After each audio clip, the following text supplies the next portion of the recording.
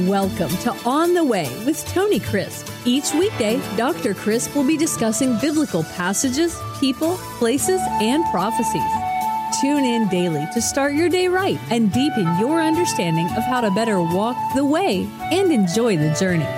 Here's your host, Dr. Tony Crisp. Welcome to On the Way. This is Tony Crisp, and this is Podcast 1056. Throughout this year, I have been sharing with you how I study the Bible. Digging Deeper, I call this series. And for the next 3 weeks, we're going to embark on a wonderful journey together. I hope you will share these podcasts with your friends if you've shared no other. Get people on here and let them listen to these. And I pray that you will listen to them over and over again. And I pray that God will help me to make them so interesting that you would want to.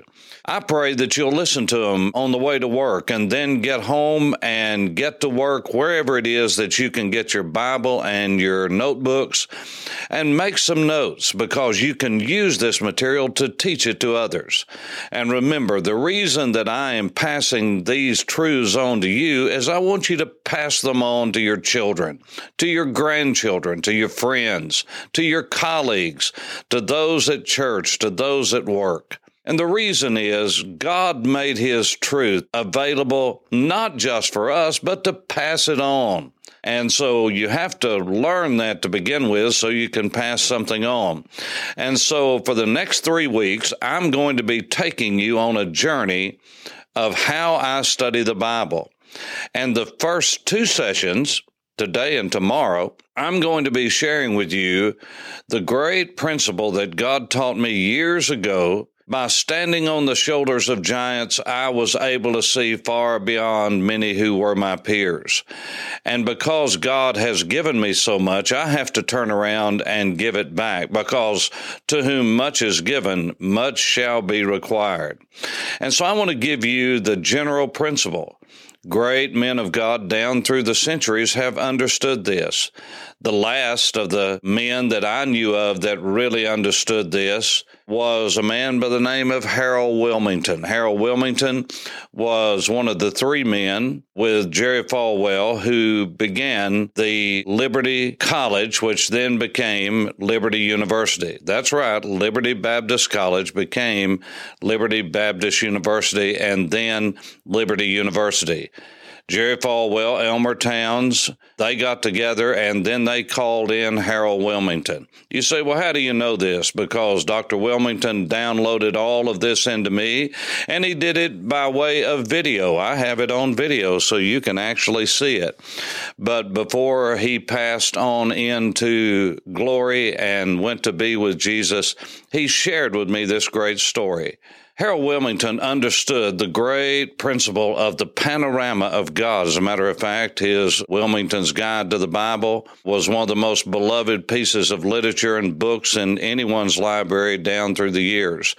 And I want to share with you what he and I shared together, what others before us shared as we understood how God gave His revelation that we call the Bible. I want to just pass that on to you. And it all starts with understanding how God made our minds and how God speaks to us and how He reveals truth to us. God made us to where we understand any kind of information from the general to the specific. That's right. That's the way we write. That's the way we think. We didn't come up with good thinking and good writing. God did, and He implanted that within us. For instance, God always teaches us the general, and then He gets down in the details. Now, this is the way we write. If you learn to write in any kind of great school or just a good school, they're going to teach you to have a thesis statement. That is, this is what you're going to try to share with somebody, and then you're going to share it with someone, and then you're going to go back and summarize, that is, tell the people what you shared with them. And that thesis statement is at the head of every good paper that you're going to write. And you might not even know that, but this is very important. And then in the body of every good paper or good article. It might not be outlined like this, but you have an introduction. And in that introduction, you just share again how you're going to do it. And then you get into the Roman numeral 1, Roman numeral 2, Roman numeral 3. Then you have a capital A under Roman numeral 1, a capital B. Same thing under the other Roman numerals. And this is just how we do it in English. And then under that capital A, if you want to get into more details, then you go to a number 1, a number 2, and then you can go to a small case A, a small case B, and you learn all of the rhythm and mechanics of how to outline anything. But this is the way that it always works, from the general to the specific. In other words, if you're going to understand a document, you don't go to Roman numeral 1, letter A, and number 1, and then a small case A, and read that one line or whatever it is that you're doing there and go, well, I don't understand this whole thing. Well, you've got to go back and understand what was before that, what was before that, what was before that. And in the great panorama of things, now you can understand the details and the specifics.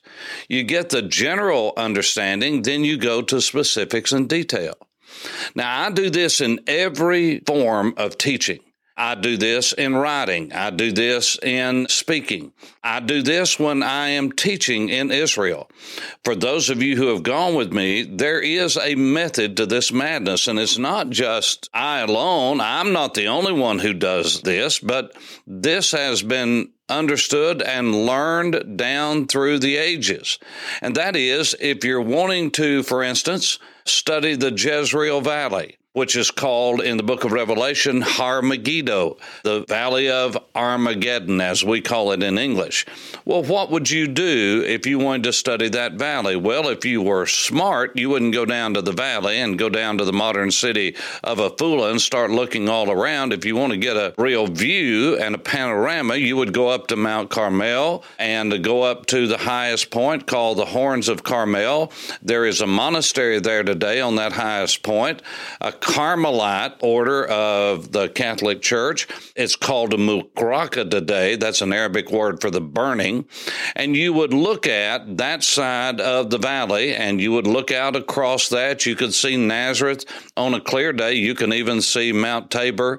You can see all the way as far as you can see, following the outline of the Samaritan Mountains, the northernmost part of the Samaritan Mountains, all the way down on a clear day to where in the evening sun, when the sun is dropping into the Mediterranean on a clear day, you can see all the way to modern-day Jordan, which was Gilead in the Scriptures. Now, I'm just telling you this because you can do that from Mount Carmel on a clear day. But then if you want to get another view of that same valley, you can go to Ha-Moray, which is in the eastern side of the valley. If you want to look from the northern side of the valley, you would go to what is called today Mount Precipice, which is just above Nazareth, the boyhood home of Jesus. Now, why am I telling you this? Because this is the way that you study the valley below. And then you go to the valley below after pointing out where Deborah and Barak would have gone, the judges, and fought Sisera. You would have looked across and seen Megiddo across from you, from Mount Precipice, looking from the north to the south. You would, from Ha-Moray, you could look all the way to the modern city of Haifa with the sun rising up in the east behind you looking west. Then you would go and see where all of these great events took place. You could see where Gideon fought the Midianites, where Naboth's vineyard was, where Saul would have visited the witch of Endor. You would have looked below you. If you were up on Mount Precipice to the north looking toward Ha-Moray, you would have seen Nain, the widow of Nain, as we call it, where Jesus healed, where Elijah and Elisha territory was, where Elisha would have been plowing with his oxen and Elijah would have thrown his mantle on him. All of those things you can see from above. And then you go visit those places. Why? Because now it makes sense. You can see where all of these things connected. And so many times, When I'm in Israel and I'm teaching people, I see the light bulbs go on and I hear them say, now that makes sense. And you hear this over and over again. And the reason is you're seeing it all and you're connecting the dots. It's like one of those little coloring books that we used to get. And you start drawing it out and you think, I think this is a flower. It looks like all the dots make a flower. But then when you fill it out, it's not a flower, it's a dog's face. And you can just imagine the excitement of filling in the spaces and connecting the dots. And this is what God wants us to do from Genesis to Revelation, to connect the dots. Why?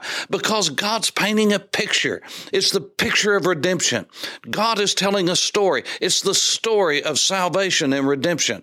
It's the story from before creation all the way to the consummation. And in between are the great stories of God's working in humanity and working in humanity in general, working in the universe in general. And then it gets specific down to individuals and then down to families and then down to you and then down to me. This is the way God works. And so let's just get started and go through this. And I believe you will be blessed. Now, you may not, but I trust that you will. And so turn to the very beginning and let's start there and let me just show you what I'm talking about. Now, if you look at Genesis chapter 1, it says, in the beginning, God created the heavens and the earth. Now, that is a very simple statement, but it is profound. Why? Because it assumes God. It assumes the existence of God. There's no apologetic for the nature of God, no ontological argument, no kind of theological argument whatsoever in any realm. It's just in the beginning, God created the heavens and the earth. Bereshit bara, that is out of nothing, God created everything. The Latin language says ex nihilo. That means out of nothing, God brought everything into existence.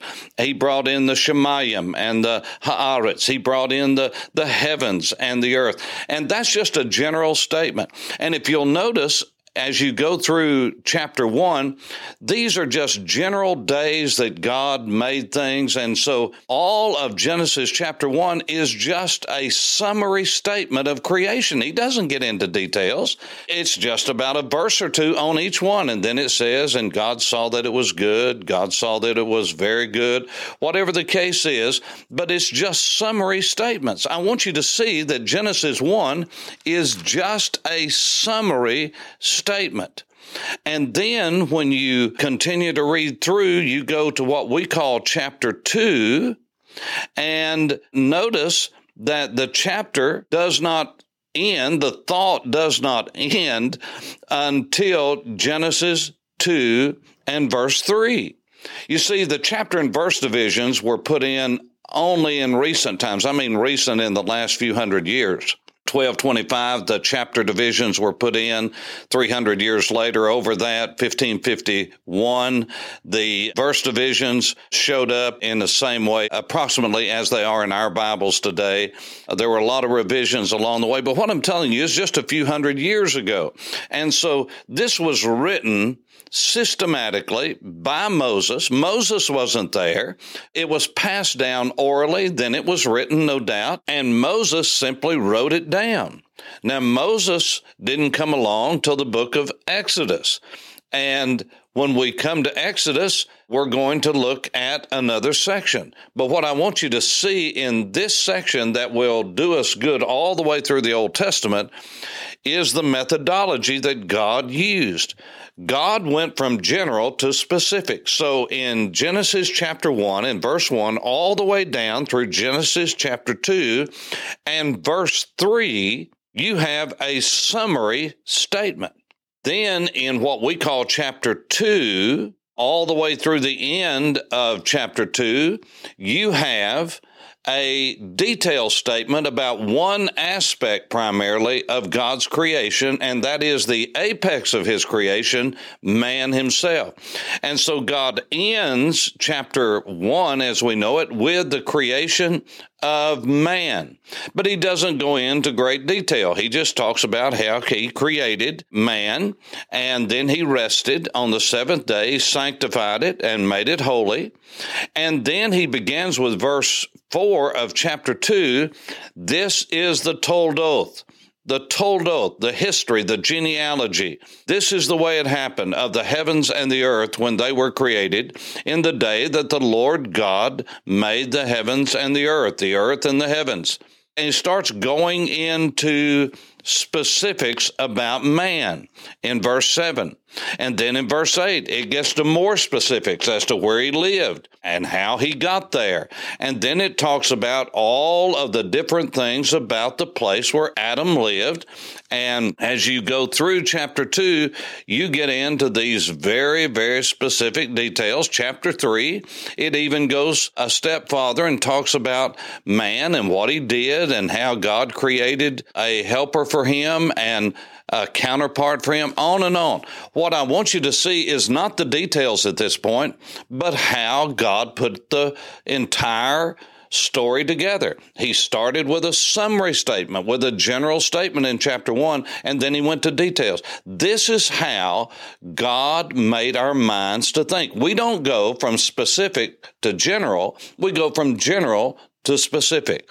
Well, that's enough for today, but tomorrow I'm going to take us to a New Testament passage, and I'm going to show you that both in the Old and the New Testament, God uses this methodology to impart truth to our hearts and our minds. And when we learn it like this, then we can teach it like this because it becomes a part of who we are, and it logically sequences into our spirit. For On the Way, this is Tony Crisp. Thanks for listening to On the Way with Tony Crisp.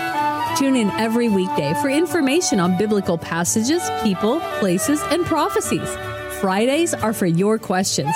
Email your questions to questions@tonycrisp.org. Then just listen for your question to be answered on Friday's podcast.